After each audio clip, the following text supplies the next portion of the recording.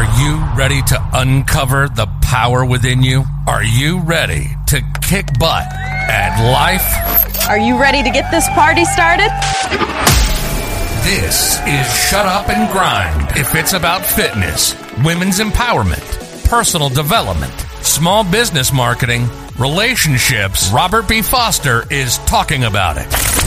Robert is a gym owner. He went from foreclosure to multiple six figures in 12 months. Helped thousands of women shed weight and inches while becoming more confident, and a 6 times gold medalist in the Transplant Games of America. Get ready for Shut Up and Grind. Here's your host, Robert B. Foster.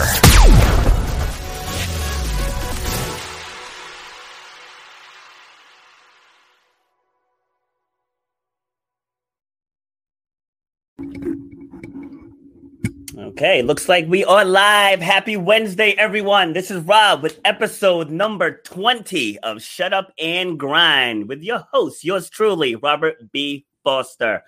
So if you are new to the show, we keep it MEET, MEET. I made up that little acronym. We keep it motivational. We keep it entertaining. We keep it educational. And if you apply what we teach you in these shows, it's going to be transformational. So today's episode is going to be all about pain, physical pain, how to manage that pain. When should you seek out treatment? How can you prevent that pain? And helping me in that discussion, I brought in a man who is very, very knowledgeable in this field. He is Dr. Timothy Swenson, and he is the owner and president of Primal Physical Therapy and Sports Medicine. He's based out of Warwick, Rhode Island. And he spent the last 4 years practicing in the outpatient PT world in Rhode Island. And he's currently a board-certified orthopedic clinical specialist. I have no idea what that means, but I'm sure he's going to clear it up for us. So please welcome in Dr. Tim Swenson. Say hi to the folks, Tim. What's up, everybody? How we doing? Really happy to be here. Thank you for that great intro. Love the energy. Thank you. All right, So let's dive right into that. Board certified orthopedic clinical specialist. Yeah. Explain that to me like I'm 5 years old. So basically on the level playing field across the spectrum of physical therapists to have their license, everyone's licensed to treat. There's a step above that where certain fields of physical therapy, in my case, orthopedics, the other ones are, cardiovascular, sports, neurological. There's several of them. Basically, you need to go through, if you want to elect to do this, you need to go through either a residency program, which is a year long, where you get dedicated training from an expert in the field who is already licensed as a board certified specialist. Or you can pretty much take some online course training over the course of a year, study up, learn on your own, do a lot of self-motivated learning, and then sit for a 6-hour-long test that's really, really intense. Wow. And once you pass the exam, you get that certification for 10 years. And it pretty much, especially with the field of orthopedics, it's just more focused and targeted on the patient population that I'm comfortable in and typically used to seeing. Yeah. And with that certification, basically is saying that I'm knowledgeable and understanding of all the best knowledge and evidence that's out there to treat certain conditions. Okay. Very good. Yeah. So now for me personally, I've had 7 surgeries. So I've only gone to physical therapy after I've been injured. Yeah. So what made you want to pick this field of study? Yeah, so I've been under the knife myself 3 times for orthopedic surgeries. Growing up as a kid, I played a bunch of different sports. I was always really active, but I had a lot of knee pain when I first started growing up and playing basketball at a pretty young age, and football and baseball and such. But primarily when I was playing basketball with a lot of running and jumping, I had a lot of this knee pain, and it happened at the same time where I was kind of growing and my body was changing, and I was very much like a baby giraffe. I was super uncoordinated. I just didn't really know how to move my body very well. And I think that really led to a lot of breakdown in my joints, especially my right knee at first, secondarily my left knee. So I've had 3 separate surgeries on each of them. It's been the same procedure every single time. Yeah. But, I was 12 years old when I had my first surgery. So Wow. That was my first exposure to physiotherapy in the rehab world. I had no idea until, after the fact. That wasn't something that I was doing prior to that, prior to being injured or anything. It was more so about I get cut, I get fixed, and then I had to go to rehab to work on getting back to, being able to run and jump and play sports and stuff like that. So when I was going through that whole process, by the time I was a junior in high school, I was going through my second phase of rehab, and I was really fortunate. My therapist was amazing. I really, really loved like how she treated me, how she worked with me and helped kind of guide me back to doing what I wanted to do. And that was right around the time where I was interested in obviously trying to figure out what I want to do for a career. Yeah. And so I had always loved sports. I'd always loved working with people. Science, I'm a huge nerd. So science to me is like my one true love. And I love science. So being able to apply all those things and then use that as a career going forward just seemed like the great idea for me, because I had been a patient for so long. And nobody loves going through rehab. Nobody loves being injured or in pain or just having to go through that experience, because it's a trying process emotionally and physically.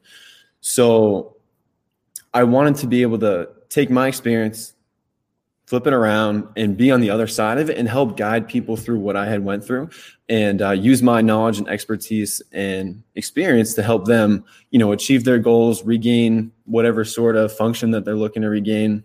So that's pretty much, in a nutshell, like where I kind of get my passion and energy for what I do. Nice. Yeah. Nice. I love it. Love it. Love it. So you got the skills, you got the passion for it.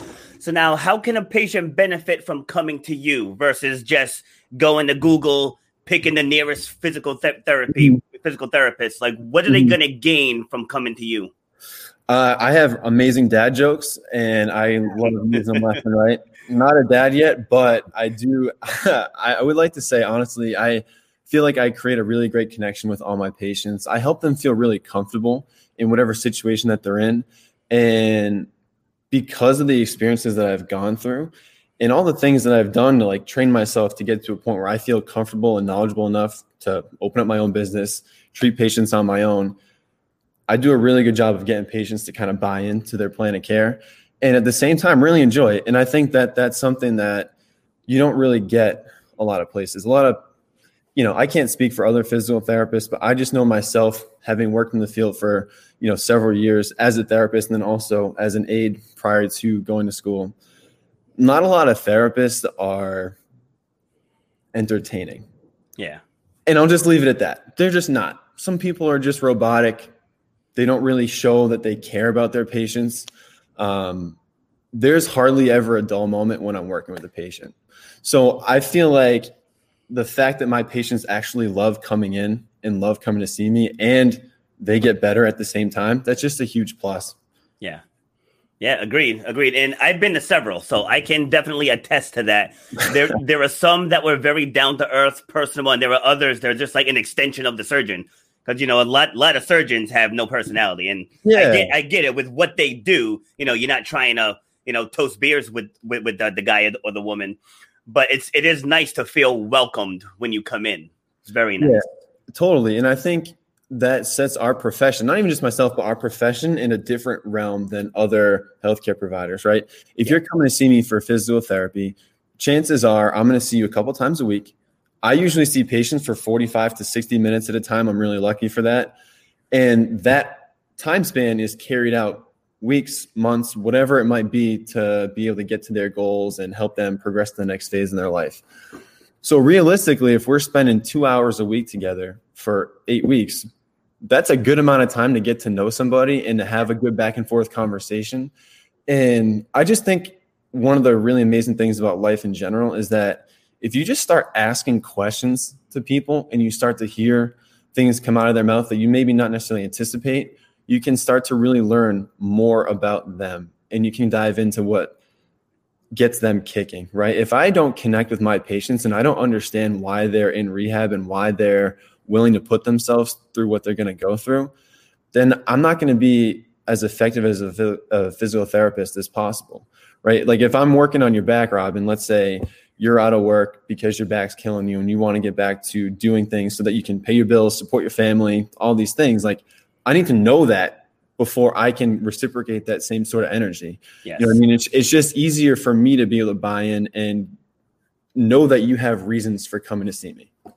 Yes. Yeah. Yeah. It's the same with my clients. The more I know about them, what do you want to do? Why do you want to do it? How bad do you want to do it? What are you willing to sacrifice to get it done? Like the deeper you dive into that dialogue, it just makes me a much better coach for them. So I can coach them according to their needs and not just because I want to be the world's toughest trainer. It's like my job is to get you to where you want to be. So I agree with that 100%. For sure. So now what demographic is your favorite to work with? Oh, that's a loaded question. Yes, Wow. it is. What a question. I'm going to give you an easy answer because literally if you're motivated and you care, that's the demographic that I want to go with. But, I'm not going to let you get away with that answer. Just in general, I feel like I work best with people that are motivated and really care. And that's just a fact. However, I really think I connect with younger athletes on a very different level because I'd like to think that I still have some youth left. And I've gone through a lot of experiences. Dude, you're 28. You got a lot of youth left. Yeah. I know. I'm just kidding. But nonetheless, I feel like the stuff that I've gone through in my life with sports, being injured, all the things that I've gone through like the education system, a lot of athletes that I'm working with are going through a lot of similar experiences. And being able to have conversations with them and see them on day one and bring them through their plan of care so that they can, get back on the field again or try to really make the first team that they didn't make last year and just to kind of reach their goals. That's what gets me up out of bed in the morning is that I can get that opportunity and I can help those certain patients really, really, really improve their ability to play at their top level on the field, court, wherever it might be. Nice. See, there was nothing wrong with that answer. No, I know. No, I just vibe with athletes, man. That's just a fact. Yeah, like it's just a part of business. Like you have to know the demographic that lights up your soul. And for me, like I said, I like working with the moms because so many moms, and again, I'm not saying all, but so many moms, they put themselves on a back burner and helping them see that it's okay to prioritize yourself. It's okay to be happy. It's okay to go after the things that you want to go after. And then once they flip that switch, that's what lights my soul up. It's like I love it, taking them from I can't or I shouldn't to I can and I will. It's like that's what gets me going. Yeah, that's an amazing thought process because like you said, moms, and I've worked with a bunch of mothers over the course of my time, and like moms are the best. They go through so much and they put themselves, like you said, they put themselves on the back burner. Their health, their physical, mental, emotional health is always kind of like pushed back because the needs of their family and their children are always put ahead of them. And that's how they do it. That moms are the best.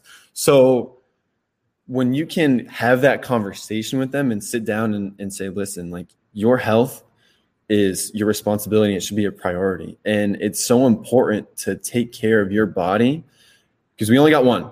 And if you don't set strict and rigid standards for yourself in regards to taking care of your body and being healthy, your body's going to decline. Like naturally, we are all getting older, but there's nothing that we can do about it other than actively work on staying youthful. And one of the ways of doing it is just by, training, eating right, sleeping right, all those certain things that you and I know, but a lot of times people don't actively make the conscious decisions to make that change in their life. Exactly. And along the same lines is when people deal with pain when they don't have to. So surgery number 3, I believe, was my right shoulder. I tore my bicep tendon. Ooh. And so when I was going through with the surgeon, we're talking back and forth, and he says, you can live with it. I was like, what will my limitations be? He says, well, you probably won't be able to lift beyond that. I said, who would take that option? I was like, you know me. You know how competitive I am. You know what an athlete I am. Mm-hmm. I was like, and I work in the gym. I was like, there's no way I was like, cut me as soon as you can. But there are other people some people who even train with me who are dealing with pain, and they have been for years. Yeah. Like for years. And I just can't understand that thought process. Because for me, when people say they put their family first, I have several videos on this, and it's not always received well, but I'm in the business of saying what needs to be said, not what people want to hear. Mm-hmm. And if you're going to truly put your parents first, your children first, you have to be the best version of yourself, because that's what they're going to see. Right. Yep. So if you're always in pain, if you're unhappy, if you're miserable, if you're not doing the things you want to do because you're in pain, what kind of example are you setting for the kids?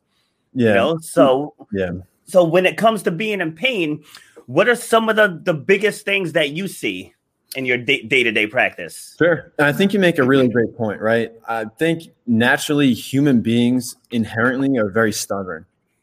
And a lot of times people just deal with things and they suck it up and they just push forward, right? That's just what a lot of human beings do. Yeah. A lot of times that's an influence of our parents, right? Like the older generation that kind of taught us our ways and then instilled these values in our mindsets. Think about the elderly population right now. Stubborn. Yeah. So stubborn. Okay. Their children right now, my mom, so stubborn. My dad's very, very much in that same mindset. Love them both to death. That's great. I know if my mom asked me for physical therapy advice, I give it to her straight up. And I know for a fact that no matter what I tell her, she still will not do it. And it's so frustrating to me. But that's a real life situation where a lot of people just think that being in pain is okay. And that's not a big deal. And they don't think that it's going to eventually catch up to them. But as you get older, it's going to. There's only so much that you can run from, right? So I think a lot of people will just be like, oh, back pain. Man, I got back pain. Everybody has back pain. So what? Whatever. That's not necessarily something that's normal, right? And there's so many different doctors, surgeons, a lot of people in the medical field that will talk about pain as another vital sign. And, like blood pressure, heart rate, all that stuff. Pain is another vital sign. It's a signal caused by your nervous system that something in your body is not going right. There is something happening it's just an alarm, right? That's just a fire alarm signal. There's the alarm going off. Whether or not you choose to address that alarm, that's up to you. But if that alarm is constantly on over a long duration of time, things are going to get to a point where they start to snowball out of effect. You start to see a lot of different changes in that particular individual over time. And it manifests in different ways: stress, anxiety, more pain, moving worse, having less ability to function. All of those things happen because people are just stuck in pain. They don't want to address it. And they just think that, oh, it's normal, right? Oh, I sit at work all day long. Of course I have back pain. Yeah. That's not, that is, and I tell you, like, I know you and I are laughing about it, but like, those are real conversations that I have with patients that ultimately believe that that's an okay thing. And that's like a normal thing. Yeah. And that obviously, it upsets me. I really think that the utilization of physical therapy as a realm is underutilized because people just don't know how to ask for help. That's what it boils down to. And people just don't understand that asking for help is okay. Yeah. And then people think that physical therapy is for old people or, people post-surgery. I'm going to sit there and just rub your muscles. Yeah. And you're going to put any work. That's the kind of physical therapy my mom likes. And I'm like, you're crazy. You're not getting that PT with me. No chance. Yeah. Like the last time I went, I had a right knee scope done. And I'm in there and I went to a rebound. And I had my therapist. Sorry, I couldn't spit that out. She was a student at URI. Mm-hmm. So, the first one, like she gives me like this little 2-pound weight, and I was like, I'm not gonna bust her chops yet. I was like, I'll deal with the 2-pound weight. Yeah. And then so on my second one, Yeah, on my second one, I come in. I said, "Hey, how you doing?" She's like, "How you feeling?" I said, "I feel great." I said, "Do me a favor, don't treat me like I'm a little bee today, please." And she was like, "Oh," she's like, "That's how we gonna roll." Yeah. That's great, man. I said, You "You're wanna know not what's dealing." up. Yeah, said you're not dealing with one of these 70-year-olds that have been sedentary their whole life. I'm like, I need work. Like, I'm an athlete. Like, I need work. That doesn't surprise me for a second that that's what you told her. Knowing you, I'm not surprised at all. And it's so true, though. It's such a mindset thing, right? I work with a lot of people, or I used to work with a lot of people that were older. They're, the population I was treating was a lot of Medicare, a lot of older people, and even just like parents in general, right?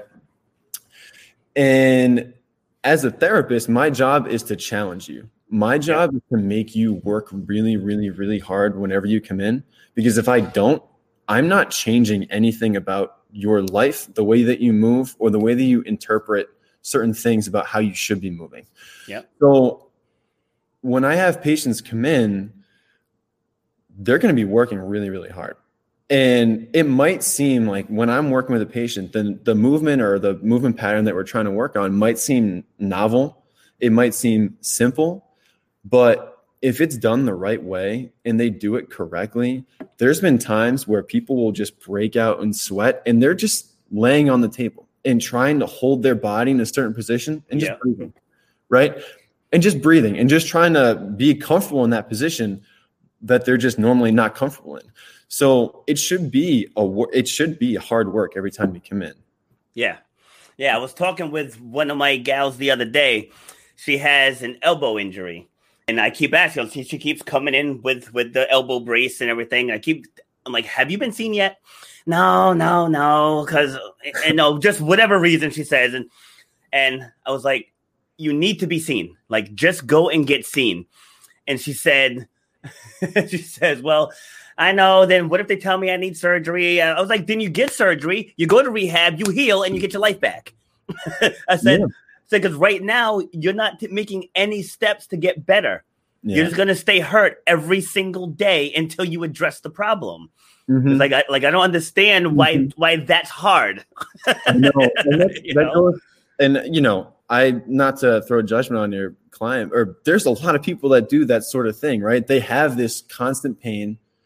They understand that it's there. They realize what sets their pain off, but then they don't do anything to change it. Yeah. Right? And if you're expecting things to change without actually changing what's going on, that's the definition of insanity. Yeah. Right. That's literally what insanity is. If you just continue to do the same stuff over and over again and expect different results, you are a crazy person. She probably has a similar injury to what I had on my elbow. And I was able to function within a week, function, not really lifting heavy, but I could use my hands. I can move around and stuff. But it was a week. So I told her, you're worried about 3 months of rehab, so you'll take lifelong pain. Because I hear that from people all the time. Oh, well, I'll have to rehab for X amount of time. And I said, yeah, but the other option is be hurt forever. Yeah. I just don't get it. I don't either. And what happens when you're moving around in pain? Obviously, as humans, we're masters of compensation, right? My back hurts when I bend over to pick up my shoe. So what am I going to do? I'm going to sit down and do it differently, right? Yeah. We always find a way to complete the task that we're looking to do one way or the other. Yeah. Right. But if that also puts us in a position where we're doing things that we shouldn't be doing as a compensation, then that's where other problems start to occur. Yes. That's where other things start to pile on, and that snowball effect gets bigger and bigger and bigger, and it gets tougher to stop. Yeah. So that's one of the huge things that I try to preach with patients or people that are thinking about coming in for treatment. It's that, okay, you might not necessarily have a huge lack of function right now. Your life might be, you might be able to get through your day-to-day life with a very minimal amount of an issue, but you're still having some discomfort. Nonetheless, if they were to continue to do that over time and not address it, things are going to snowball. Things are going to continue to get worse. The time to act isn't after the fact. It should always be before the fact. Yes. And as physical therapists, the typical treatment model is Patient gets hurt. Patient sees doctor. Doctor sends patient to physiotherapist. Patient goes to get treated, right? That's the model. And that's what we're dealing with. And I don't necessarily think that that's the best treatment for patients. Yeah. It should all be before the fact. We should be able to identify movement dysfunction, potential for injury before it actually gets to that point where it's too late. And you have to go and get some sort of medication or a pill or surgery or like all those things come after the fact. If we can identify it, and we can see what's going on with that patient or client or whoever before it gets too bad, we can fix it ahead of time. And that's what I love being able to do, is being able to look at something and watch a person move, break it down and figure out, okay, this is where things are not working the right way.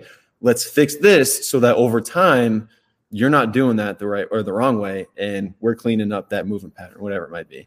And then that way they start to squat with less pain. They might start to, press overhead with less discomfort, things like that. Yeah. Yeah. So what are your recommendations for, so like on a 10 scales, like when you go to the doctor, they usually say on a scale of 1 to 10, where's your pain? So where do you think? Okay. My dog's going crazy. It's all right. All right. So like, where do you think on that pain level should people start to seek out help? Oh, I'll tell patients a little bit after like a 3 or 4. Like 3 or 4 is very mild in my opinion, and based off of the pain scale. However, the pain scale is very subjective, right? 0 to 10 in my mind is different than 0 to 10 in your mind, because I've had different pain experiences than you've had. True. Pain is very much a neurological perception that doesn't always correlate to what is causing that issue, right? Yeah. I stubbed my toe on my couch. That's a 15 out of 10 for me. And I've been through some sort that hurts. That's not fun. Stepping on Legos. Yeah. Oh my gosh. Yes. The Lego step is brutal. So like those heightened pain experiences are different for everybody. But in some instances, let's just say in this one case, like I was working with a patient years ago, and or taking somebody's history when they first come in, and, we hear their symptoms, and, I've had some back pain for like, a couple of weeks now, and it hurts when I do this, and that. I'm like, okay, well, at the worst, it's been like 10 right now for you would be, I need you to go to the emergency room and I'm in that much pain. Yeah. 0 is absolutely no pain at all. And that's how I kind of word it to patients. And believe it or not, people that are very healthy and like mobile and functional, they'll still give me that 10 out of 10 pain. And I'm just, in the back of my mind, I'm never, ever, ever, ever, ever in the position to deny somebody that they're having pain. Yeah. But it just tells me about their perception of the pain that they're having and how much it impacts their life. I'm glad you said that, because I feel a lot of it is neurological. A lot of it is. When I had my first surgery, it was on my left knee. I had a full patella tendon rupture where my kneecap was like, you do it big, huh? Yeah. Oh yeah. Yep. My kneecap was a good ways up my thigh. Like it was a full blown rupture. Oh yeah. Yeah. I was in a track meet doing the high jump, and I planted to jump, and it just gave.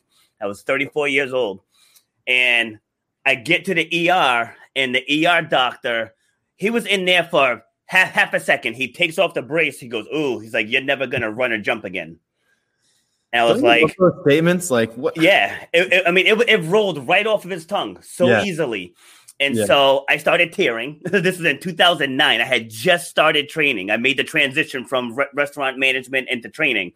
And so I was like, I can't, like, that can't be. Like, it just can't be. And I looked at him and I said, you don't effing know me like that. And it wasn't so much a mission of proving him wrong, because, like, I'm not that guy. Like, if you tell me I can't, I'm going to do it anyway. Like, I get within myself. And so I was like, you know what? I'm going to get back from this. So it was like, he knows medicine. He doesn't know me. Sure. Like, he doesn't know my will to come back from this. So they told me I was going to have 18 months of physical therapy. I'd never been beyond this, and I was out of PT in 4 months. I was back working. I wasn't 100% strength back in 4 months, but I was out of PT.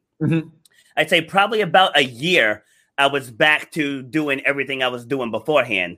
And then since then, I've run I did 133 obstacle races, a half marathon, a Spartan Ultra, 30 mile, like so many different things. But it's like what switched it for me was the pain. I was in so much pain right after surgery. So much pain. It was like 100 on that 10 scale. Because while I was out, one of the nurses told me, well, when I came back, that when he first sewed it back on, it was too high. So he actually had to undo it and redo it. So the pain level was insane. And so he had told me, don't put any pressure on it whatsoever. So I didn't. I went home with a walker at 34. That was cool, right? I had a walker and I had crutches. And so I didn't put any weight on it at all. So I had my first checkup 1 week later. And so I go, he's like, you can start to put pressure on it now. And I was like, okay. So like I push down. I'm like, I dropped the crutches and I started walking. I was like, I probably could have did that days ago. You know what I mean? Days ago. So ever since then, I took my own rehab into my own hands. For people listening, I'm not telling you to do that. I'm just sharing what I did. All right. Don't be saying, well, Rob said, right. Right. But I took it into my own hands where I would take their guidance, but I found my own thresholds. So sure. So when I had I know I'm dominating the conversation, but we'll get right back to you. Go ahead. And so when I had my shoulder surgery, they told me, no movement for 6 weeks. And I was like, yeah, I don't know about that. And so I just started finding my own levels. I'm like, where can I go to where it's tolerable? And I just kept it moving. So same thing. I go for my first checkup and she's like, all right, let's check your range of motion. I'm like, keep going. I'm like, keep going. Like, keep going. That was all the way up. She's like, you have full range? I said, because I don't listen to you. That if I listened to you, I'd still be stuck in the sling like this. Oh, man, you would be such a fun patient. Yeah, the PTs always get a kick out of me. They all get a kick out of me. Yeah. Yeah. And so off of that, basically, it blows my mind. And the surgeon that you had who saw you for that patella rupture, that sentence right there, like setting the standards and the expectation that, oh, I don't know anything about this person, but because I'm seeing this is what's going to happen. Yep. That's so black and white. And I feel like recovery and rehab is very much a gray area because everyone's so different, right? Yes. You going through that sort of an injury and surgery is different than, anybody else that's going to go through that sort of an injury or surgery. So when I have patients come in or they ask me or they say something like, oh, my surgeon said this, do you think that that's true?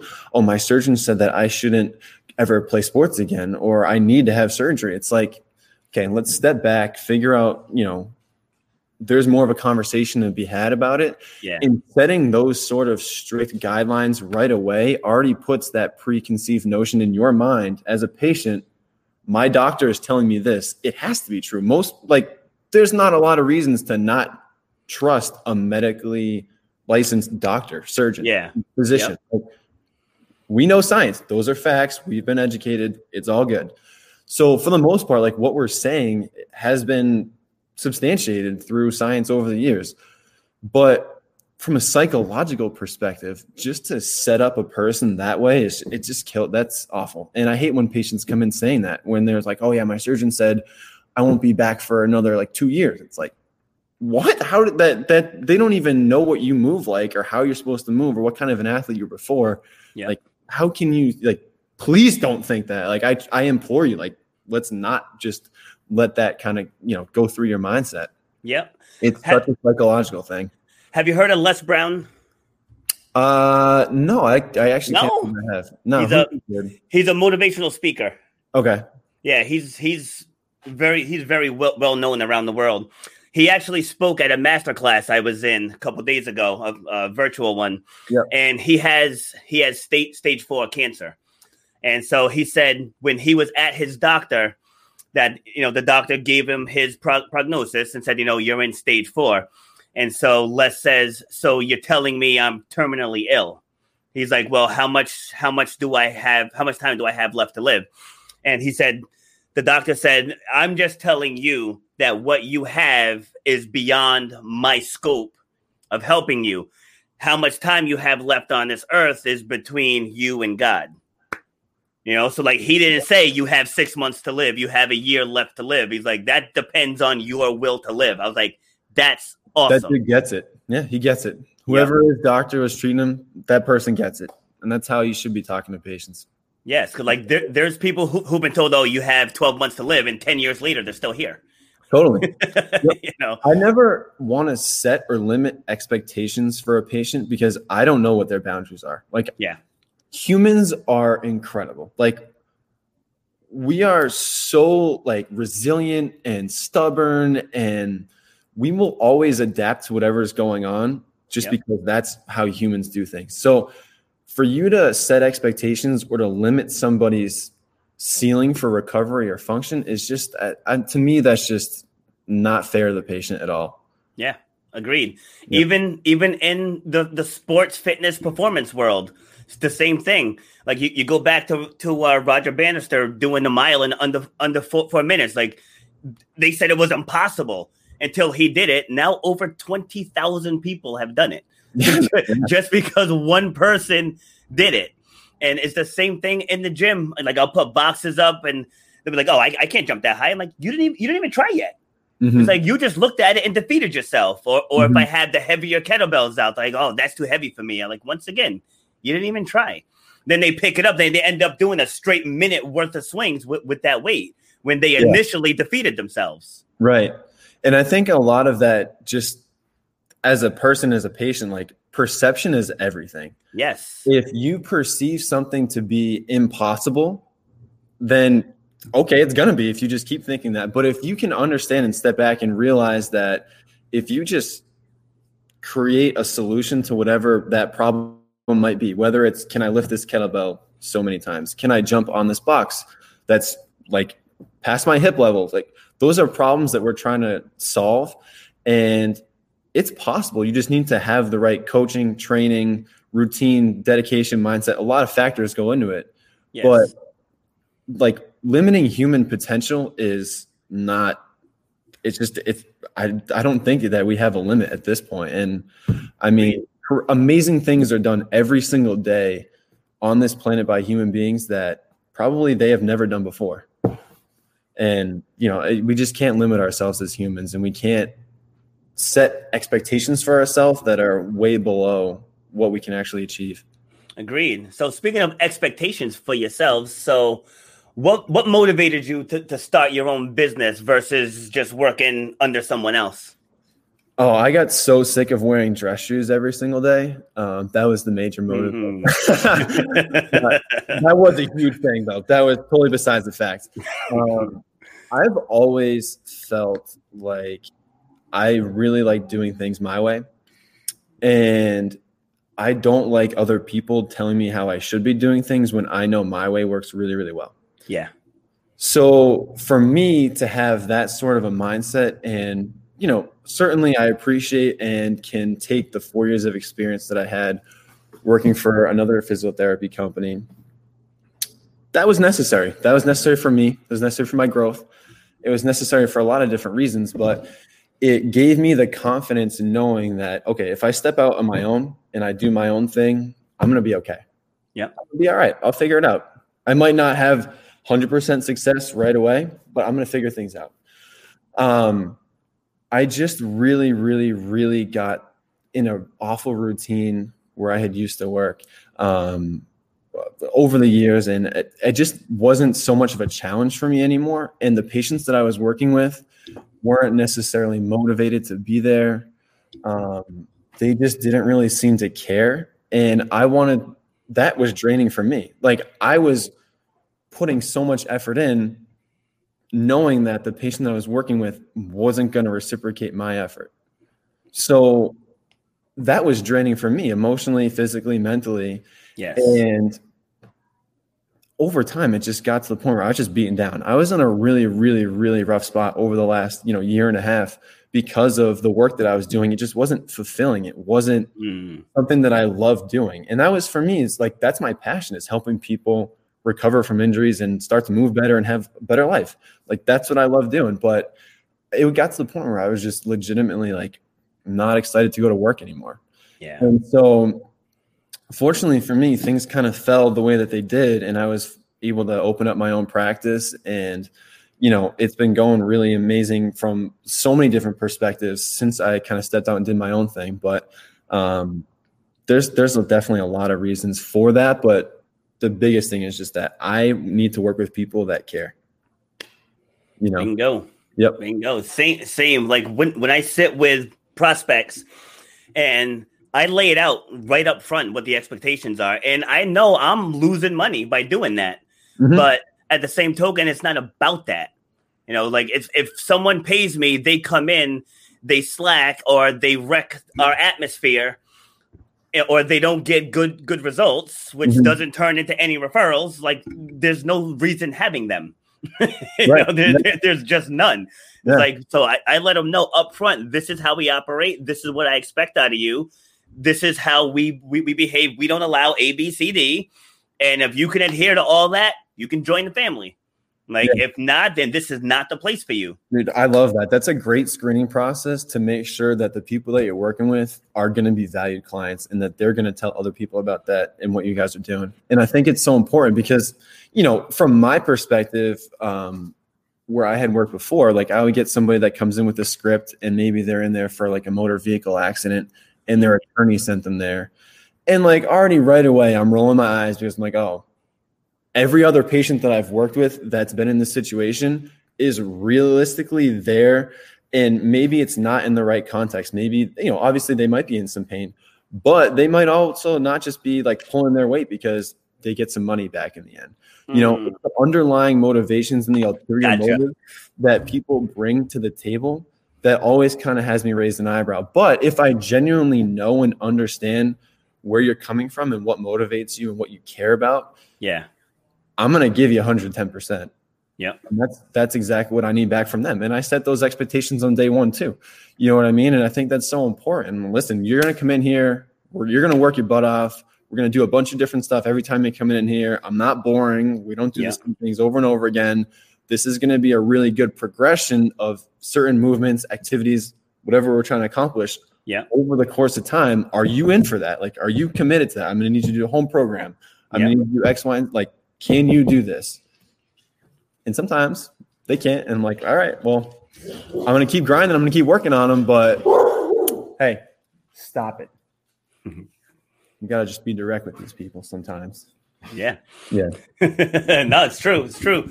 And in turn, you know, you get the law of attraction. You're going to just start getting people who are like that. Yeah.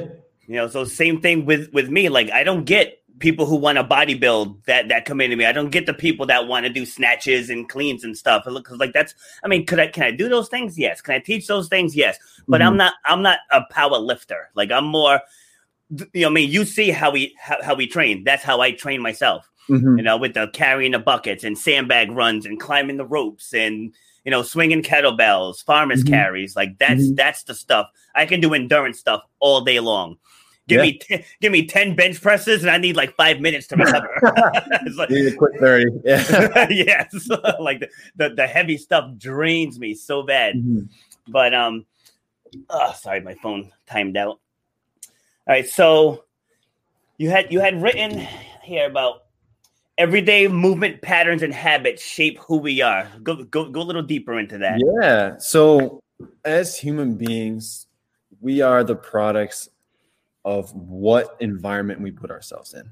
Yes. Right? If you are somebody that sits at a desk all day long for work, guess what? You're going to create adaptations over time because of the position that you're putting your body in repeatedly on a day-to-day process. If you don't necessarily do anything to combat that, you're going to look like a chair. Okay. That's literally what happens. And certainly that's one example, right, of just like being able to sit down all day. But let's say, for example, you know, somebody has an issue with walking. All they're doing all day is walking back and forth. Maybe it's like a mailman, right? But maybe the way that they're walking isn't necessarily appropriate. And over time, they start to develop some sort of like injury, nagging pain, that kind of stuff.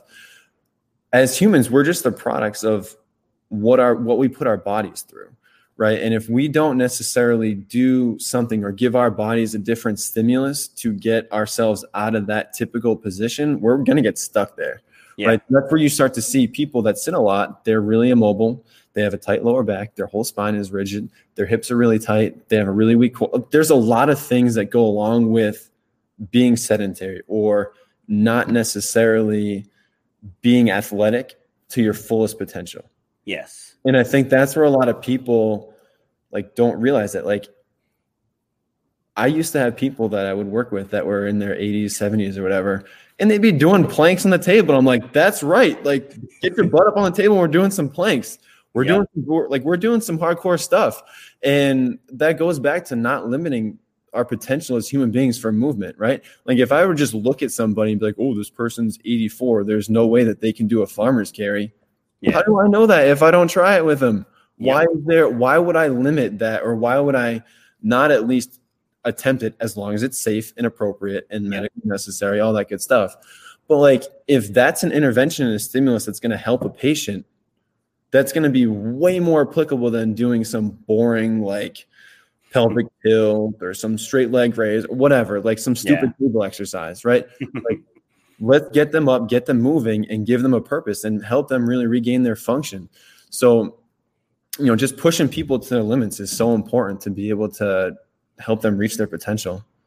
Yeah, agreed. And as I was saying when I was rehabbing from the shoulder surgery about finding the threshold, that's what I tell my clients. Like, don't walk over to the kettlebells and just find the light, comfortable ones, and find one. You don't want to pick it up and be like, whoa, like that's way too heavy. But you want to pick it up and be like, all right, I can do this one. Like you want to find the threshold.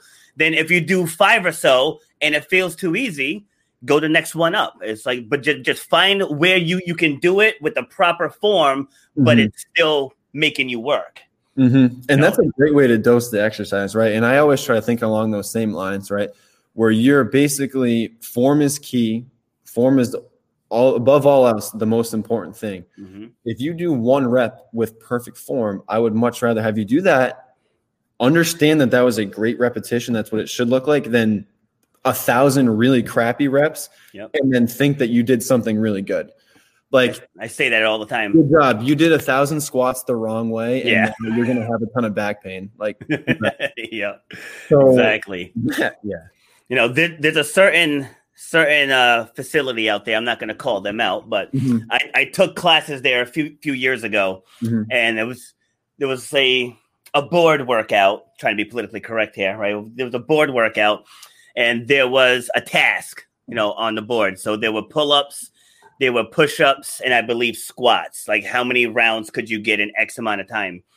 And I'm watching people do this. I'm minding my own business too, but like, I'm watching people do this, and the necks are down on the push-ups, the hips are sunk down, they're not going full range. They're like, and people are cheering. They're like, "Yay!" I'm like, people are cheering this nonsense. I was like, wow, unreal. That hurts right here, man. It really does. And it hurts because I know it's real. And it's such a thing. Like, I'm a people watcher. I'm 7 feet tall, basically. Like, I can see everything. Like, I'm always watching what's going on around me. Yeah. Particularly when people are moving, my eyes are locked in. Yeah. And I see it all the time at, different gyms that I've been to in my life, or on certain boards at different group fitness classes. Like, the fact that people are excited and preach doing as many reps as possible, when the way that they're doing those repetitions is going to facilitate a potential injury or a movement compensation, is just awful. And that's just, we're doing such a disservice to our patients and our clients if we aren't very particular about coaching and making sure that the way that they're doing certain things is the most efficient way possible. Yes. Not to say that I should squat the way that you squat, but the most efficient way for me to squat, I should be able to do that without any sort of weight. And then from that point, add more weight, add more repetitions, and things like that. And, it just really, really hurts me. And that there are businesses out there that preach doing those things and think that it's okay and it's good for their clients. Yeah. And build this culture around doing as many reps as possible and, lifting as much weight overhead as possible. It's like, literally, unless you are Superman or you are in the WWE, you don't need to lift weight over your head 5,000 times. Yeah, exactly. So why are you trying to? Yep, exactly. All right, so let's talk back pain for a minute. Yeah. So, because that's probably the number one. I mean, you would know better than me, but I want to assume back pain's like the number one thing to deal with out there. What are some stretches people can do to try to alleviate that? Sure. So back pain in general is the most prevalent injury that we see in an outpatient physical therapy setting, right? The reason why people have back pain is multifaceted. There are so many different reasons why somebody might have lower back pain, mid back pain, upper back pain, whatever. But nonetheless, most of those people that do have back pain would really benefit from some particular stretches. And a lot of people don't really understand that, like, stretching something there's so many different ways to do it. Yeah. Basically, the way that I view it is performing a certain movement that's going to benefit you and improve your mobility and improve your flexibility. Yeah. So a stretch that I really, really, really love to do with patients that have lower back pain is just work on, like, first of all, getting them to be able to control their pelvis and their spine and using a really good hip flexor stretch to open up the front part of the hip, because typically people that I see that come in for back pain, they sit all the time. Their hips don't extend very well. They don't rotate through their spine very well. And there's just a lot of tight musculature that puts their hips and their pelvis in a really unfortunate position, so that when they're trying to do stuff like squat or lunge, there's just not a lot of space for things to move. So it's just about restoring a lot of hip mobility, a lot of spinal mobility, and then getting patients to be able to, once they have that mobility, how do they use it the right way and coordinate their movements so that way they're doing things in a particular order that's not going to throw off, their lower back or make their problem a little bit worse. And my favorite stretch for the lower back or for the spine in general is child's pose. And that's just me. Oh, yeah. A lot of people have their own favorite stretch. I love flexion. I'm a huge flexion guy. So the fact that going into a child's pose position, it just feels great. It feels great, right? It's a full body stretch.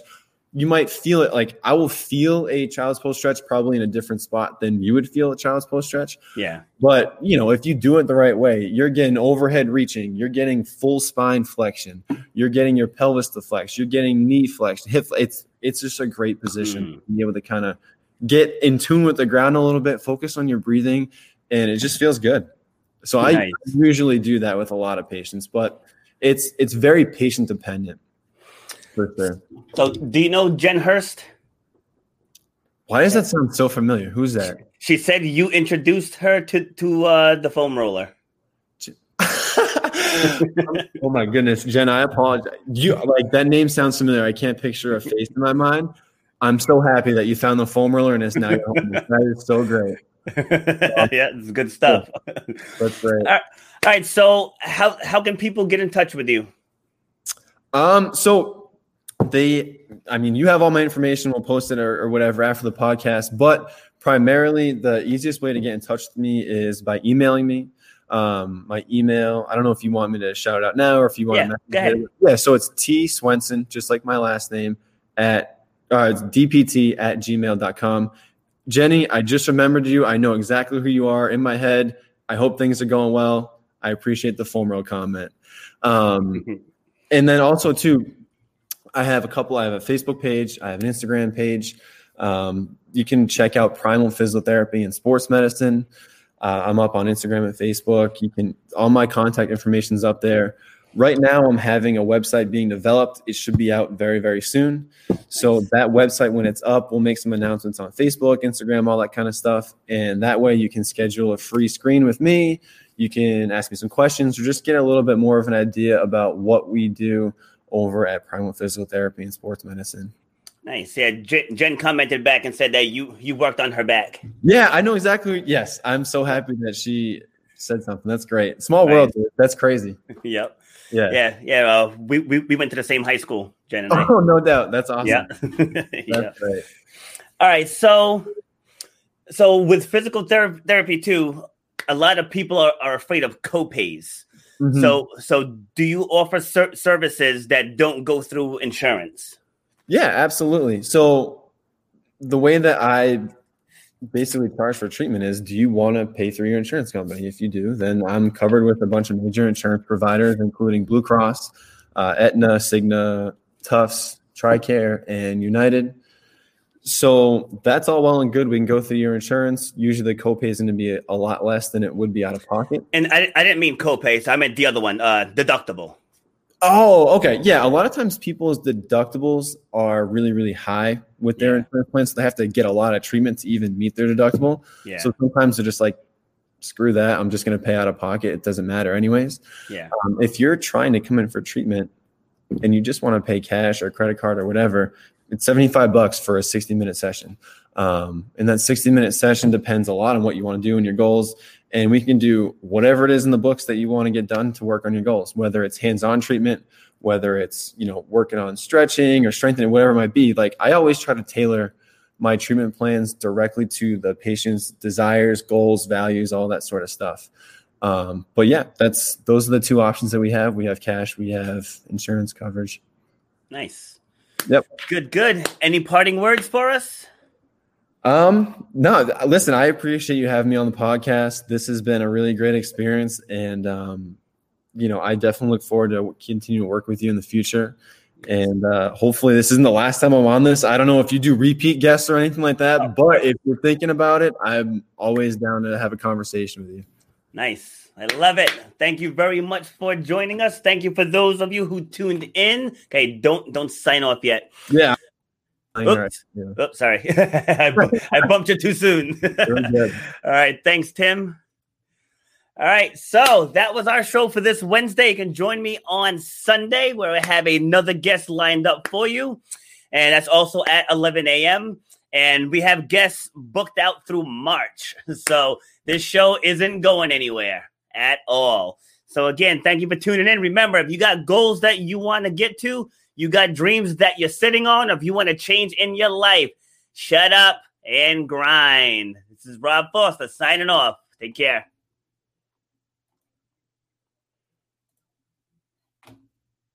Oh, no. Oh, actually, Tim, I might have to sign you off. All right. I'll catch up with you after.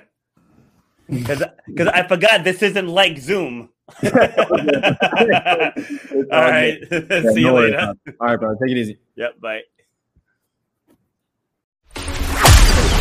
You've been listening to Shut Up and Grind.